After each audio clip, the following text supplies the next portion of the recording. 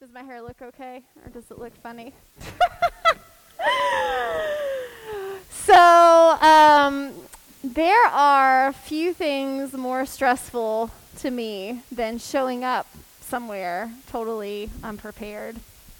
Whether that be like, a family holiday or like a test or like, this is why I basically had a 4.0 my entire college experience, is because it would be so much more stressful to me to show up somewhere not being prepared for something that I was about to do, or a meeting or a birthday party or whatever it is. I've got to be prepared, otherwise I feel a little bit vulnerable and powerless to whatever is about to happen to me, and I'm not going to be prepared to it or for it. As Caleb and I have constantly sort of renovated what it looks like for us to celebrate Christmas over the years, I have more than once felt this feeling about being sort of unprepared around December 25th. And the reason is because early on, Caleb and I said, okay, we're not going to do presents. We're not going to that's not going to be part of our practice. So when you don't do presents on Christmas morning, what do? It's like this gaping hole that was in the schedule. We had all of these other things to do, but it was pressure, okay, so is this just going to be a time when our kids sit there and cry about not having presents, or what? It's a lack not having presents, right? Unless we do something with it. And so I really puzzled about, how do you make this day not just an empty day? Which, we kind of want it to be an empty day. We don't want it to be full of things, but also, that's kind of sad if it is just empty. This is just an ordinary Saturday or something. So how can we fill it up with some kind of festivities, something that will sort of honor the birth of this King, of this Messiah that we're trying to celebrate? And I think that what I've learned is that if we're not careful in this time of year, we can trade the consumerism of sort of popular Disney Christmas with sort of piles of preparations of things that are unique and significant, but also consume us because they're so hard to do. So they can consume our time and our money and our energy and our patience and our joy. And so for the sake of Christmas traditions or events that we're doing or planning or things that we have been invited to, we might sacrifice things that maybe we shouldn't. Sacrificing money we shouldn't, or our sleep or our physical health because we've eaten all the ham, or our mental health because we spent too many days with that person. Now I'm saying more things than I meant to, but or our savings or our personal needs. And then we can get to the first week of January and we're totally defeated and we're okay, what's your New Year's resolution? My New Year's resolution is not to do this again next year, right? Or we get to December 26th and parents are okay, send the kids back to school.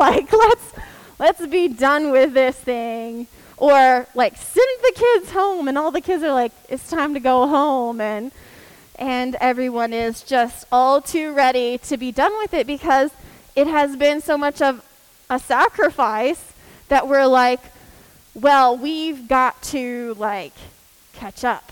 And maybe we justify ourselves in planning the things that we plan, thinking, oh, well, it's just a week, it's just a day, it's just a few days, I can make it through, right? I can push myself, I can make it through. But, the thing about New Year's resolutions, when we get to the end of the new year and we're or the beginning of the new year and we're okay, that was too much. Like, let's not do this again next year. By like next December, we've like totally forgotten that. I mean, most New Year's resolutions die in February or something. So we end up repeating this cycle over and over again. And we're like, oh, that person threw that party last year when we went, so we got to go again this year because otherwise it's like we hate them or something. And so we fill up. We prepare by filling up this like empty manger with like pie and presents and preparations, and not everything has to be a P, but songs and lights and stockings and Santa Claus. I guess that has to be a P or an S. And I just imagine, I have this like picture in my head of like this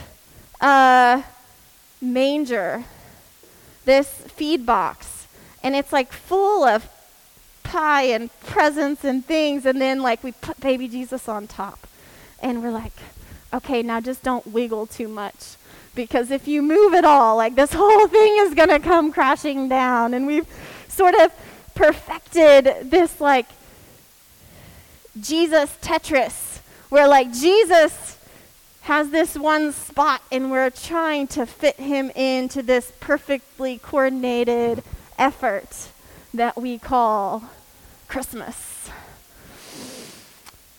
Yeah. So, maybe we need a prophet like John the Baptist today who can come in and help us really prepare, help us get it right. And the introduction to our passage today, our Luke passage, tells a lot about John's ministry, right? It tells us that John came, the naming of all of these people that are hard to pronounce, tells us that John came actually in this period of political struggle. John came at a time when there were religious leaders. John came at a time when people were expecting the Messiah, even looking for him. They wondered if John might be the Messiah. And it was in light of these political struggles and in light of this religious establishment. But the word of the Lord came to John, not to the leaders of the religious establishment. And the people expected sort of this Jesus that sort of fit into this certain kind of Tetris piece that they were expecting. They had these hopes about what a Messiah would do for them politically, socially, religiously. That's what they were hoping for. But they kind of knew how it was all supposed to fit together. And of course they were wrong. And when John came, he came with a very specific purpose: to prepare the way for the Messiah, to prepare the path in the midst of the people. But what he didn't offer was some sort of Christmas hack that could be Shark Tanked and sold in every big box store.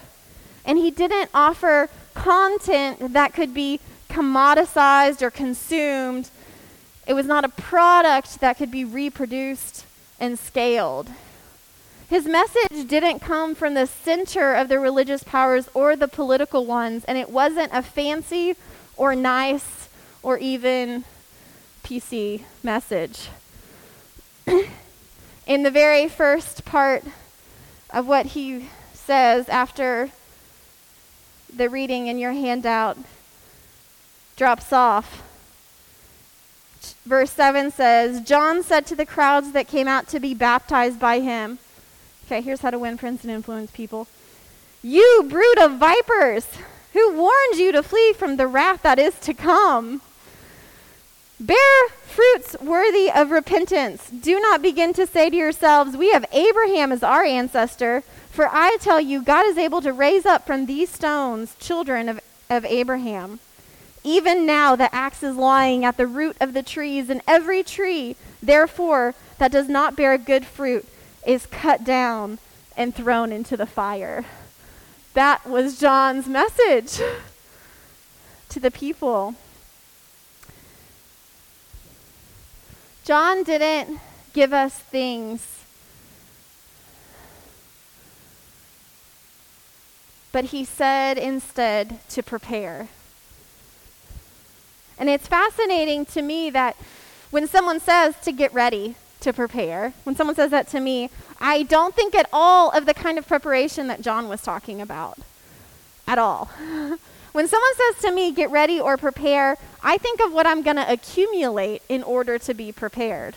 Now, whether that is like knowledge or like actual stuff like food and party decorations or money or something else, like it's always something that I need to go and do or need to go and accumulate in order to be prepared for something.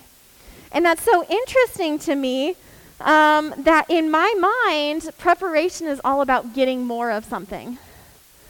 And it's like piling more onto our overflowing countertops. Daly's at the door over there. Hey! Piling more onto our overflowing countertops. Some other project to do. Writing more lines in a never-ending to-do list. Preparing more presents that will eventually have to be added to the overflowing bookshelves and drawers and toy bins in our kids' room. More events to plan, more stuff to own, more things to do. And John is a prophet in his own time. But prophets and poets have this strange way of saying things that transcend time and space. And John was this unique prophet. He was the prophet that was prophesied about, right? So he's like prophet squared. There's some good math things in here if y'all have the ears to hear them. Who prepared this way for Jesus, not by suggesting like the best style for this season, and not by planning the most epic Christmas party or showing us how to do that, or by baking the most epic Christmas cookies and sharing the recipe with us. But by saying instead, stop. Stop what you're doing. Change what you're doing. Repent, meaning turn around and go the other way. You were going this way, turn, go the other way. Bear the fruit of repentance, he says. Don't say we have Abraham as our father. Don't say, well, we're Christian, right? That would be the other way to say that in our time. So, we're good. Do it differently than you've done it. Make room for the manger and for a Messiah that will wiggle, that will want to move and mess things up if you try to stack them in on top of everything else. And how do we do this, the people cry? How? And man, John has something to say. Here's what he says. Whoever has 2 coats must share with anyone who has none. And whoever has food must do likewise. Even tax collectors came to be baptized. And they asked him, Teacher, what should we do? And he said to them, collect no more than the amount prescribed to you. Soldiers also asked him, and we, what should we do?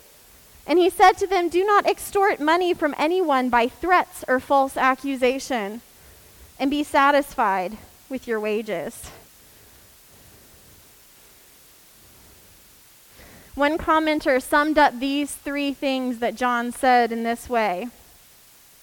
All 3 answers call for an end to a lifestyle based on greed and the accumulation of material possessions. What did John tell us to do to prepare? Get rid of.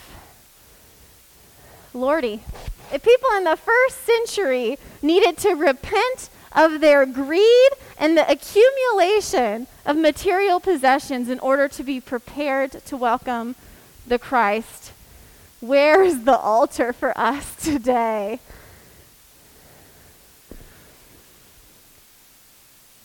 But when we hear things like this, I think it's very easy that our brains immediately start these sort of political and philosophical gymnastics.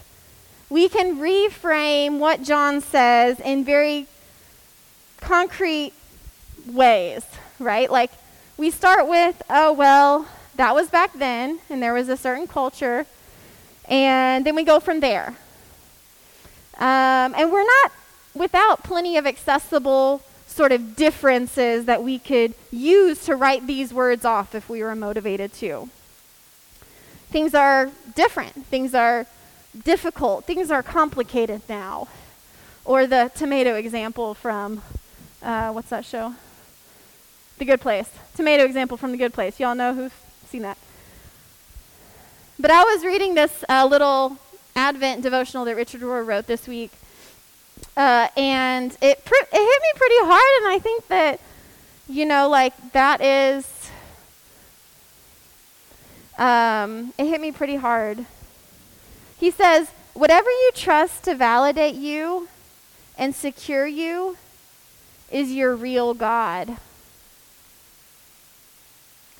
And the gospel is saying, will the real God please stand up? He goes on to say, when people say piously, thy kingdom come, out of one side of their mouth, they need to say, my kingdom go, out of the other side. So the question is, where are the places where you seek validation and security? This is so much harder. Where does your kingdom need to go in order to make space for this coming king? John is trying to prepare the people to do just that. And in order to do it, he says, you have to give away one of your tunics if you have to. And here is the thing. Here is the heart of it all, right? Like, it is not about preparing by addition, but about preparing by subtraction. It is repentance and the way that we have been doing things. It is like a chiropractic adjustment for our misaligned allegiances to the power and money and culture in the world we live.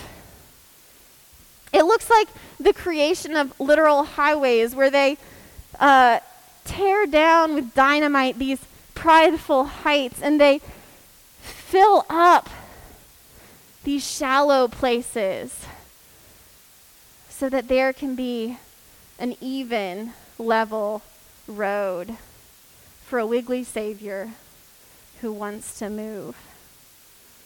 It looks like following the prophet's instruction when they say, stop, pay attention. Jesus is on the move here. It looks like the redistribution of closets and bank accounts. The end of personal extortion projects in those tricky little legal ways like the tax collectors and soldiers used in order to take advantage of others who work as slaves in our world while we outlaw it in our country. And I won't say where, but let's just say that some of them live in the Amazon. It looks like the renewal of the law of the people of God, or these 10 commandments, in this in an incarnational translation for our day.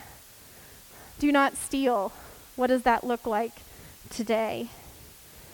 It is a refresher course on the code of Christian conduct focused on holiness of heart and life. It is individual, if you will, for John.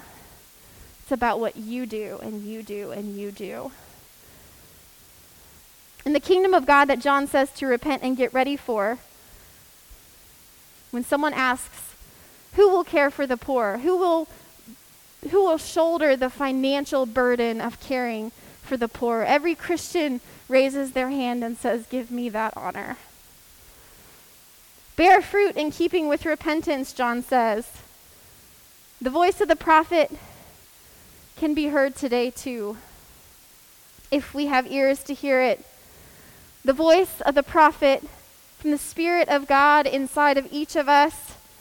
Can you hear it? Telling you where the way needs to be made. The Spirit of God has come like the prophet Joel prophesied. Our sons and daughters will prophesy and see visions of a different future. Our old people will dream dreams of a different kingdom coming.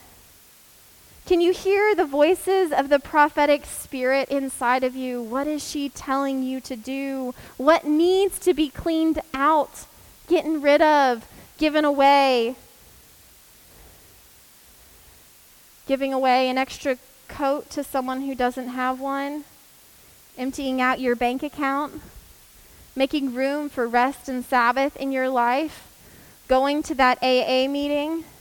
What is crumpled that needs to be smoothed out? What is wrinkled that needs to be ironed? What is cluttered that needs to be cleaned out? What is full that needs to be emptied? In essence, when we prepare with subtraction instead of addition, when we prepare with subtraction, what is the variable that will make all the difference?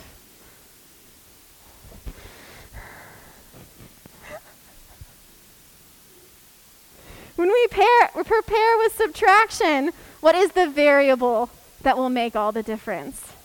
What in your life is a stumbling block to Christ's coming in your life? Stop. Repent. Change your way. The prophet is still speaking today, asking, will we also prepare for Jesus' coming? Producing the fruit of repentance. Producing the fruit of repentance is our Advent challenge. What will that mean for you? How will you prepare? Let's pray.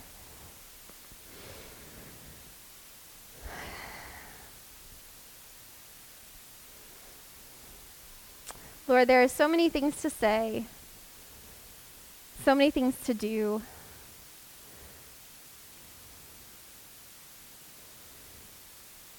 But Lord, I pray that even in the midst of all the things that make up our lives, that you would find us and reveal to us, where is it that we find our validation? Where is it that we find our security? And I pray that you would help us prepare our hearts and our lives in very concrete ways for the coming that you have and you want for us. Pray this in the name of Jesus. Amen.